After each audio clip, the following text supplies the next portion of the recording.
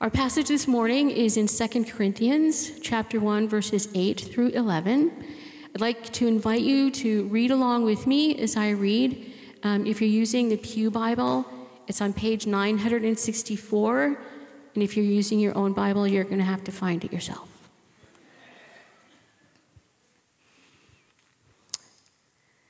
For we do not want you to be ignorant, brothers, of the affliction we experienced in Asia. For we were so utterly burdened beyond our strength that we despaired of life itself. Indeed, we felt that we had received the sentence of death, but that was to make us rely not on ourselves, but on God, who raises the dead. He delivered us from such a deadly peril, and he will deliver us. On him we have set our hope that he will deliver us again. You also must help us by prayer, so that many will give thanks on our behalf for the blessing granted us through the prayers of many. This is the word of the Lord. Amen. You may be seated.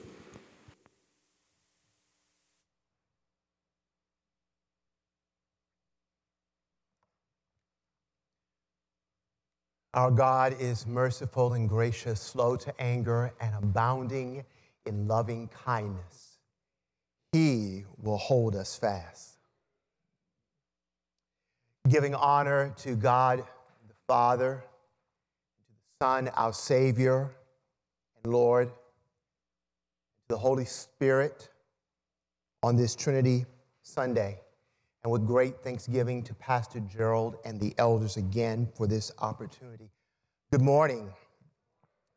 So good to be among you all, to bring the word of God once again and have fellowship with all of you, the saints of God. Thank you, worship team and tech team, for providing a means for us to sing to God's great glory and recite the deep truths that we have held dear since the beginning of the church.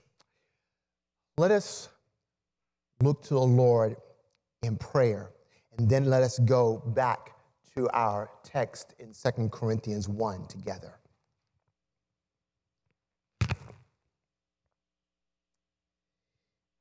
Father, now we turn our hearts and minds, our souls to you.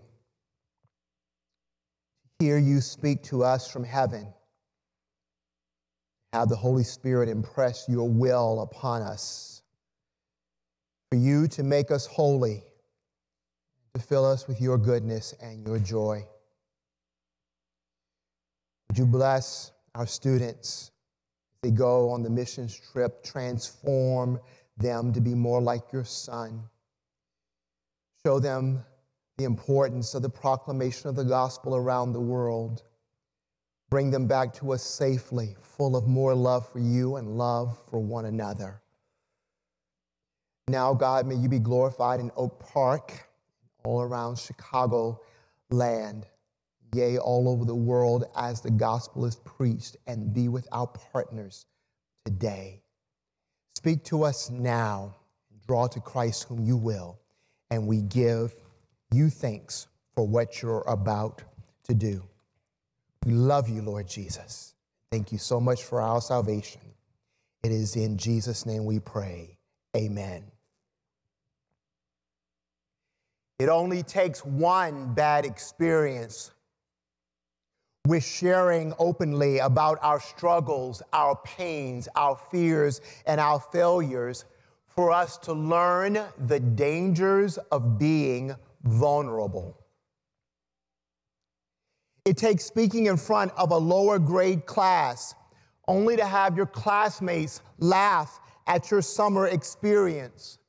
You enjoyed your summer immensely, but in their jealousy, your classmates decided to make fun of what you thought was normal for everyone.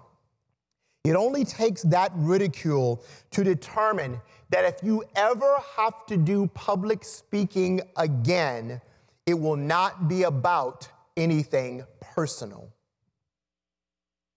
It only took one friend to let out a secret about someone you liked or were dating for you to make sure that going forward, you kept all your feelings about others bottled up away from so-called friends. You had no plans to kiss and tell. How dare someone else do it for you and embarrass you in front of others? Just one time it got back to you that the neighbors or coworkers knew about the fighting or infidelity in your home. That would be enough for you to grow up to tell your own children never to talk to anyone outside of the home about anything that takes place inside of the home. Or you still remember when you made a mistake on your team or at the office, and it zipped through text and emails before you could process a way to correct your mistake. That's all it took for you to determine any hint of your potential for failure would never be known by the public. Once we determine that it is not necessary, prudent, or safe to tell others the depth of our pains or of our real lives that are out of the public's eye, it becomes very difficult, if not nearly impossible, for some to convince themselves that church and the people of the church are sanctuaries of harmlessness, places where you can bring real pains and no one will use them to harm you any further. No, we can't trust those rumor mills because we all have experienced gossip passed along in the form of prayer requests for others. However, far from holding his most sensitive thoughts, emotions, and experiences close to his chest, sealed away behind a protective door like a watertight bulkhead on a carrier or a submarine, the Apostle Paul brought his deepest anguish to the congregation at Corinth. He did this in the face of people questioning his credentials, calling him weak, and pulling some away from following his preaching of the gospel. That is, when Paul was being most vilified, most slandered, and most ridiculed for his choices in following Christ. It was then that Paul made his greatest despair known to others. Paul did it so that they and we would learn to trust the power of God in despair. And so that together with Paul, they and we would be able to glorify God for his goodness toward those who are experiencing despair. Paul's words today are going to stretch the worldview of some of us and totally undo the worldview of others. The worldview that does not trust, that is skeptical, that loves conspiracy theories, and that always must be in the advantageous position toward others in order to give us another way of viewing paths to success, blessing, security, and wholeness in this life. Paul offers this. First, by making our despairs known, people feel the weights of our pains. When Paul writes, I do not want you to be unaware, he is using first century wording that indicates that his audience has some general awareness of what is happening, but they lack details. The Corinthians had heard that between that last letter and Paul's last visit, something had happened to Paul and Timothy in the Roman province of Asia near Ephesus, but exactly what they did not know. So Paul tells them that he and Timothy had experienced affliction or distress. He speaks of his trouble in two ways.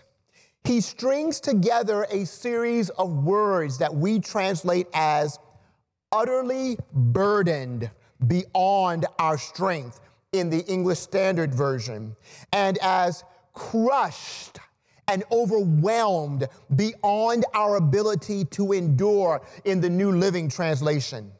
The sense we get from these translations is that Paul and Timothy faced something that took them to the limit of their wits, of their emotions, of their ability just to make it. And they are revealing this to the full congregation at Corinth. They tell the Corinthians that they despaired of their very lives. That is, Corinthians, things were so bad. When we woke up in the morning, we were not sure if we were going to make it to the end of the day. And when we lay down at night, the things we faced were so bad that we were not sure if we were going to make it through the night unto the morning. Then Paul tells them that within themselves, both he and Timothy had the sentence of death. We translate the phrase as we felt the sentence of death in order to capture the idea behind in ourselves that is in the original. But Paul and Timothy, both of them, inside of themselves, had the sense that an official decree of death had been cast upon them, that of these travails, God was saying to them that it is determined that here you will die. Can you imagine that whatever they were facing, it was so painful, so scary, that all they could feel is that death was imminent. Moreover, can you think of the risk that they are taking in saying this to people who already are being swayed against them? They already think Paul is nothing in comparison to the so-called super apostles. Why is Paul handing them fodder to add to their portrayal of him being weak? Paul wants the Corinthians to feel the weight of what he was feeling. That for the sake of the gospel and their sakes, he had experienced deep despair and had thought that the end of his life was upon him. Who knows how long he suffered like this? But he tells them what he and Timothy felt so that the Corinthians could enter their despair. As said from this pulpit many times, vulnerability is a problem because, one, we have been hurt by being vulnerable. Two, we have been taught not to let people have anything over us. Three, putting on the happy face is the evangelical way. That is, how are you doing? I'm blessed. Me too. Praise the Lord. Really? All the time, every time we see you? And fourth, we cannot be or even appear to be weak, and we think that if you have to talk to someone else, it means that you are weak because you couldn't deal with your problem or resolve it on your own. Truthfully, the weakness is in deceiving yourself into thinking you solved your problem on your own when actually all you did was stuff it down in yourself until someone ticks you off enough for you to explode that problem all over them. It is a lie that your knowledge or your manhood or your womanhood is challenged by talking to others about your pains. No one is challenging your core identity any more than someone is challenging your manhood when you get your ABS brakes looked at by someone at a service shop.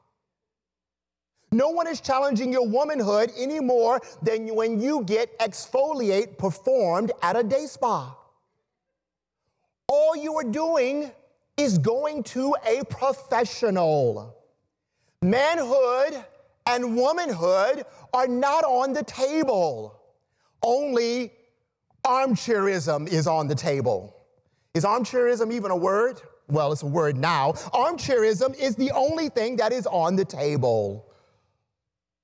We tell ourselves, surface hurts are okay to share, but real pain and real-time pain is off limits. We do not see the benefit of telling others. We only think they will have something to hang over our heads. Even in saying this, you who have convinced yourself your whole lives never to let people know of any of your pains, this, to say that vulnerability is modeled by Paul and is beneficial to the body of Christ means nothing to you. Yet, I don't see Paul in these verses saying to Timothy, Tim, don't tell them we thought we were going to die, or they will never let us live it down. Instead, you see Paul telling his and Timothy's business, of his and Timothy's feelings of despair. And I don't even know if he asked Timothy for permission to do this. He says, we do not want you to be unaware of the affliction we experienced. We were so utterly burdened beyond our strength that we despaired of life. Paul wants Corinth to feel what he was feeling. Second, by making our despairs known, others are invited to review our hope with us. Down in verse 9, you read, but that was to make us rely not on ourselves, but on God, who raises the dead. He delivered us from such a deadly peril, and he will deliver us. On him we have set our hope that he will deliver us again. In sharing his raw emotions with the congregation, Paul finds God-related reasons for the despair they experienced. God will be exalted in Paul's sharing of his despair. Had he not told the depths of his troubles openly, what he says about God here might ring hollow. But instead of ringing hollow, God is magnified as human ability is minimized. On this, multiple commentaries that I referenced had the same quote by John Calvin on these verses. It's always good to quote John Calvin. In which Calvin said these words, quote, there are, accordingly, two things to be observed here. In the first place, that the fleshly confidence with which we are puffed up is so obstinate that it cannot be overthrown in any other way than by our falling into utter despair. For as the flesh is proud, it does not willingly give way and never ceases to be insolent until it has been constrained. Nor are we brought to true submission until we have been brought down by the mighty hand of God. Secondly, it is to be observed that the saints themselves have some remains of this disease adhering to them, and that for this reason they are often reduced to an extremity that, stripped of all self-confidence, they may learn humility. Nay, more, that this malady is so deeply rooted in the minds of men that even the most advanced are not thoroughly purged from it until God sets death before their eyes. Calvin finishes by saying, and hence we may infer how displeasing to God confidence in ourselves must be when for the purpose of correcting it, it is necessary that we should be condemned to death. Calvin says that our confidence in our ability to work out everything on our own power is so entrenched and rebellious within that God must give us the divine smackdown to crush pride and to bring us into conformity to him. He also says that even the most mature of believers cannot be cured of confidence in our own abilities to resolve all or conquer all until we think we are staring death in the face and realize that this is the one hurdle we cannot jump over on our own. God will cast the sentence of death before our eyes to bring us to that point. Late New Testament scholar F.F. Bruce paraphrased these clauses as, and this was ordered in the providence of God, so that we should abandon all trust in ourselves and place our trust solely in God, who alone can raise the dead. Our hope, not that we will never suffer, or that if we do face suffering, that we will have enough resources within ourselves to overcome every challenge, threat, and obstacle. Our gospel is not a gospel of self-reliance. The gospel of our hope is the good news of God reliance, that we are trusting the Lord to do everything on his own to rescue us. This means we must accept that God is working to keep us from relying on ourselves.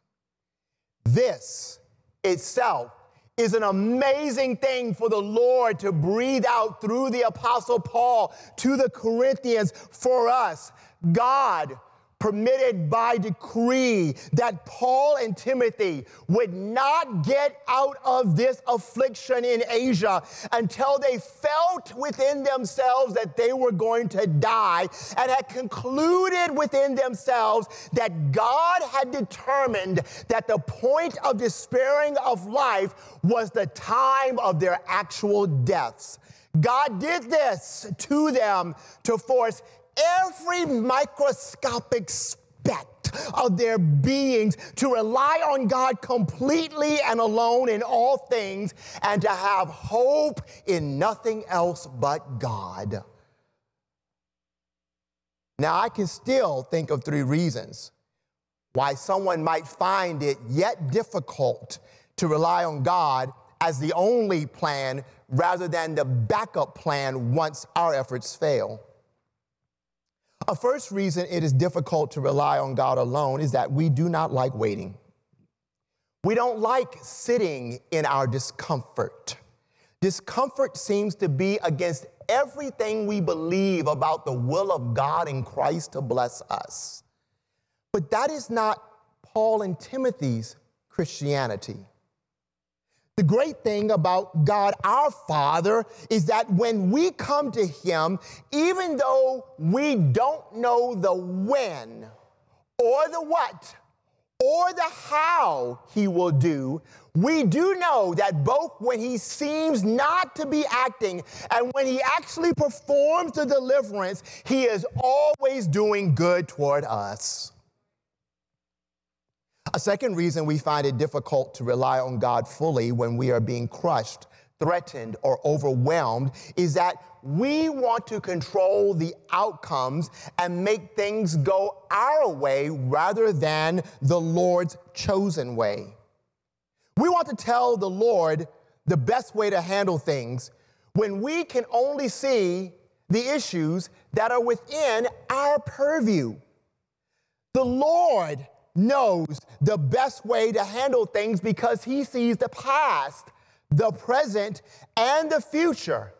And he sees not only us, but also thousands of other people who will be affected by how he acts in our dilemmas as people enter into our pain and as they watch our testimony of deliverance. So we're going to have to steer away from manipulation attempts, such as gathering people to our side or point of view, making another phone call in order to make sure people have heard our concerns and or understand the seriousness of the situation, or giving the cold shoulder, or shunning people, or threatening to withhold our blessings, or giving our best sob story of what will happen if people do not act on our behalf right now with tears that would make every crocodile jealous. When Paul was near to death, do you think he was praying, Lord, please take us to the point of despairing of life, so that when the Corinthians are being challenged by your super apostles, or by the super apostles, we will be able to tell them to stop following the false apostles, even at the risk of their own lives? Do you think that he was saying in prayer, Lord, may you work this out in a way that will bring us to the edge of death, so that when I later write in this book about momentary and light afflictions, and later write about what happens when this earthly tent is destroyed, I will have full credibility with the Corinthians? No. More than likely, Paul and Timothy were praying for full deliverance. But the Lord had determined, not yet. There's a church that needs to serve poor believers in Macedonia. To encourage them to give sacrificially, Paul will need to argue that I can provide for every need. When he tells them to sacrifice their money because I supply seed to the sower, they will hear him because I supplied him life when he was on the edge of death. No, Paul, I will not deliver you yet. Sit in being at the point of death, because I am doing more in my decree of absolute good than you can ever imagine in this present life. A third reason that relying on God alone is difficult is that sometimes we do not know when we are depending on ourselves. Sometimes we are crying out to the Lord while not realizing we are holding on to the last little bits of our own life vest. I know for me, there have been times when I thought that I was depending on God fully, and he will later show me, nope, you're depending upon your own knowledge. You're depending upon your friendliness. You're depending upon your likability to everyone. You're depending upon your credibility or the visibility of your diligence, or you are depending on your ability to fly under the hater's radar.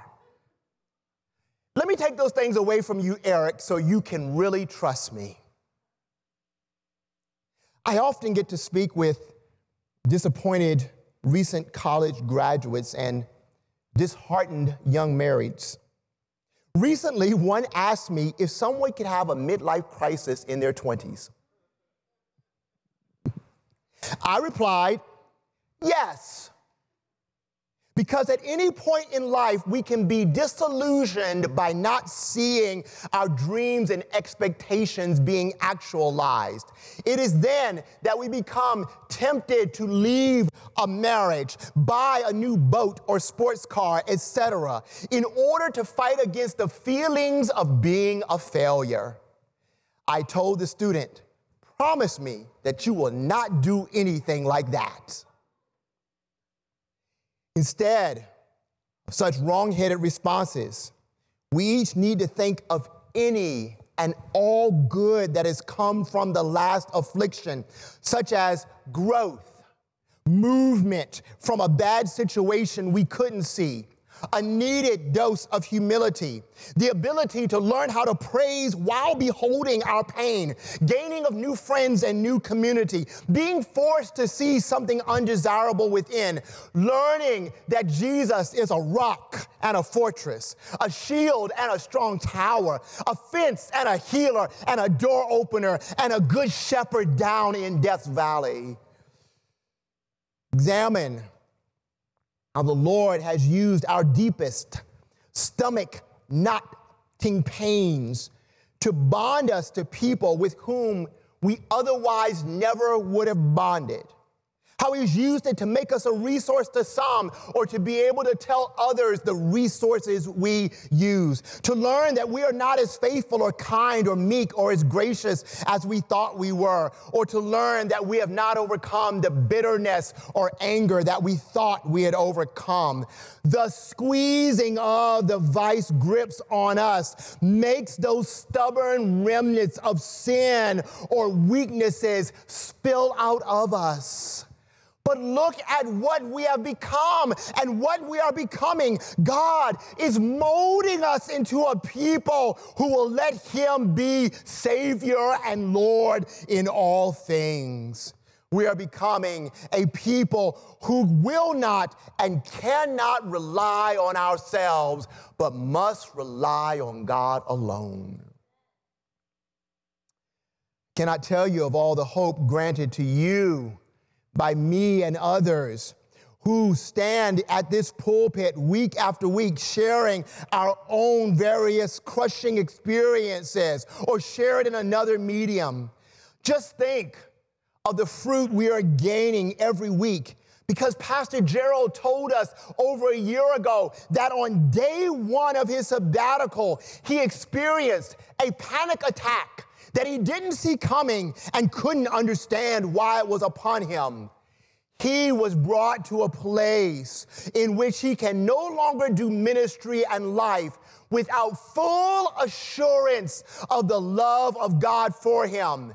And we have gained tons of encouragement to hope in a God who loves us with that same everlasting love. And I cannot tell you who has benefited from me making known deep to the gut harm that I received at the hands of a church and a pastor many, many years ago. But as you heard in my last sermon, as one who has been delivered from what those things did to our family, to our finances, to our friendships, and even in multiplying trauma experiences already in our home, I get to say to those skeptical about participating in church that your and my wounding were localized. And every church is not like the places we have been. And even if you are not yet ready to return to trust people of the church, don't turn away from Jesus, because he is faithful. Look too at what neither Paul or I am saying. A little differently than John Calvin, Paul is not saying that the Lord created the hurt and harm that brought Paul to feel the sentence of death. But as a byproduct of the despairing that stems from others afflicting Paul with their acts of evil, Paul will learn to rely on God alone as God delays Paul's deliverance. Or, as Joseph likewise tells us, some mean the affliction of Paul for evil, but God means the affliction of Paul for good. Paul will give us the gospel in miniature in these lines. He says first, God raises the dead. Paul has this hope because God has raised Jesus from the dead. He then lets the Corinthians know that God delivers in past, present, and future.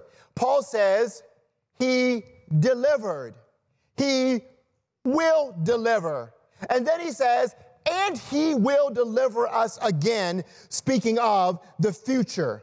Delivering Paul from threats from his own countrymen is no different for God than delivering Paul from being shipwrecked in the deep multiple times, or delivering him from the grave all the way up to glory. God delivers, period. Like that Geico commercial that says, if you're in a horror movie, you make poor choices. That's what you do. If Geico's marketing division had let Paul make a commercial, Paul would have said, if you're God, you deliver. That's what you do. That's our hope. Rescue, save, come through on time, make a way out of no way. That's what God does.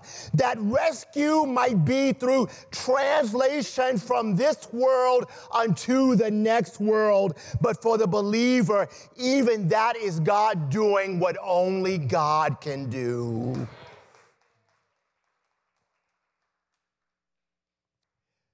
Finally, by making our despairs known, the church can join in our deliverance through prayer. In verse 11, Paul says, you also must help us by prayer, so that many will give thanks on our behalf for the blessings granted us through the prayers of many. Paul calling for prayer here seems almost contradictory to not relying on human effort. Yet the inclusion of these verses shows that prayer is not self-reliance. It is asking the Lord to do everything to deliver us. Yes, as I did say earlier, we can pray in God reliance and not see concurrent attempts at self-efforts. But praying itself is an act of God reliance. Paul calls the church to pray for him and for Timothy to be delivered in the future. The church is not resolved of acting because we are trusting the Lord. Or, as Eugene Peterson says in his paraphrase of this verse, you and your prayers are part of the rescue operation. Why would Paul encourage them to participate with him in prayer? Well, without making known the depths of his despair, who gets to give thanks with him when God comes through for him? Paul is not thinking about himself or how he looks to the Corinthians if he admits his despair. He is concerned about the entire assembly at Corinth giving glory to God for what the Lord has done through Paul's afflictions as God delivers Paul and Timothy. You are one who always lets the prayer list or the prayer QR code pass you by, or always gives distance from you prayers. Prayers like this: pray for our country, pray for our troops, pray for our first responders, pray for the Uvalde school shooting, but you never write something like, pray for me, I. Please stop deflecting and hiding and withholding our blessings from all of us. Please let us pray for you. Add a personal prayer request and start it with something like this: pray for me, please, I don't want to put my dad in a home, or I'm still hating my father's neglect and I don't want to embrace him. I am tired of my family pointing out my singleness, my divorce, my poor marriage, or my troubled child. I am up to my neck in frustrations with my child's education or emotional needs. I can't believe the Lord took my only close friend away and it hurts. How will the Lord deliver me from this? Then, once you give your thing to other believers in this body to pray, let us sit back together and watch what Jesus will do. Because Jesus knows something about God being a deliverer from the sentence of death. When Herod wanted to slaughter him when he was near the age of 2, the Lord sent the Magi home another way, and he made Joseph had a dream to tell him, don't you go back there with my son. When the people wanted to throw him off a cliff for boldly rebuking their unbelief in the synagogue. He got so mixed in the crowd that people lost sight of him and could not destroy him. And at other times, when people picked up stones to stone him, he was able to escape out of their way. But then came that day in the garden when there was no detour around the looming death. There was no bridge to get over the troubled waters of the cross. There was no one to make a way out of no way. On that day, all Jesus could do was say, Father, not my will be done, but your will be done.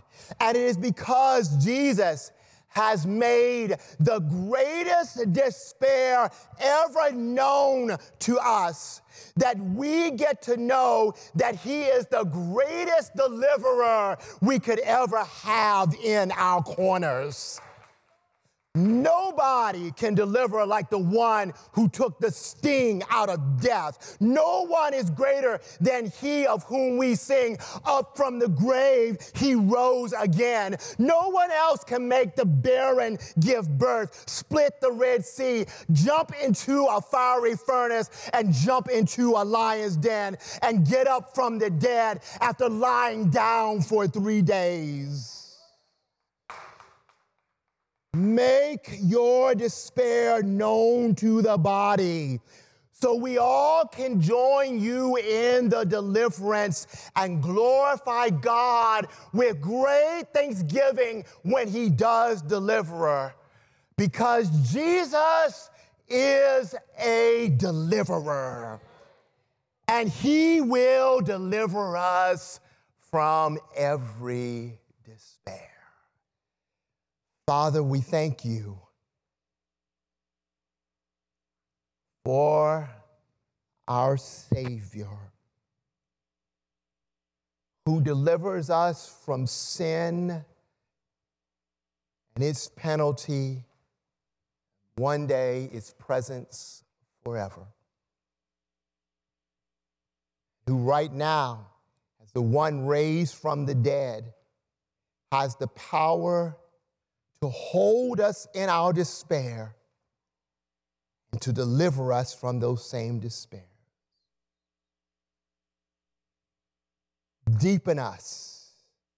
We bond through praying for one another and watch the marvelous, miraculous working of our great God and Savior, and do it so that your name will be magnified in places where people still have not heard the name of Christ our Savior.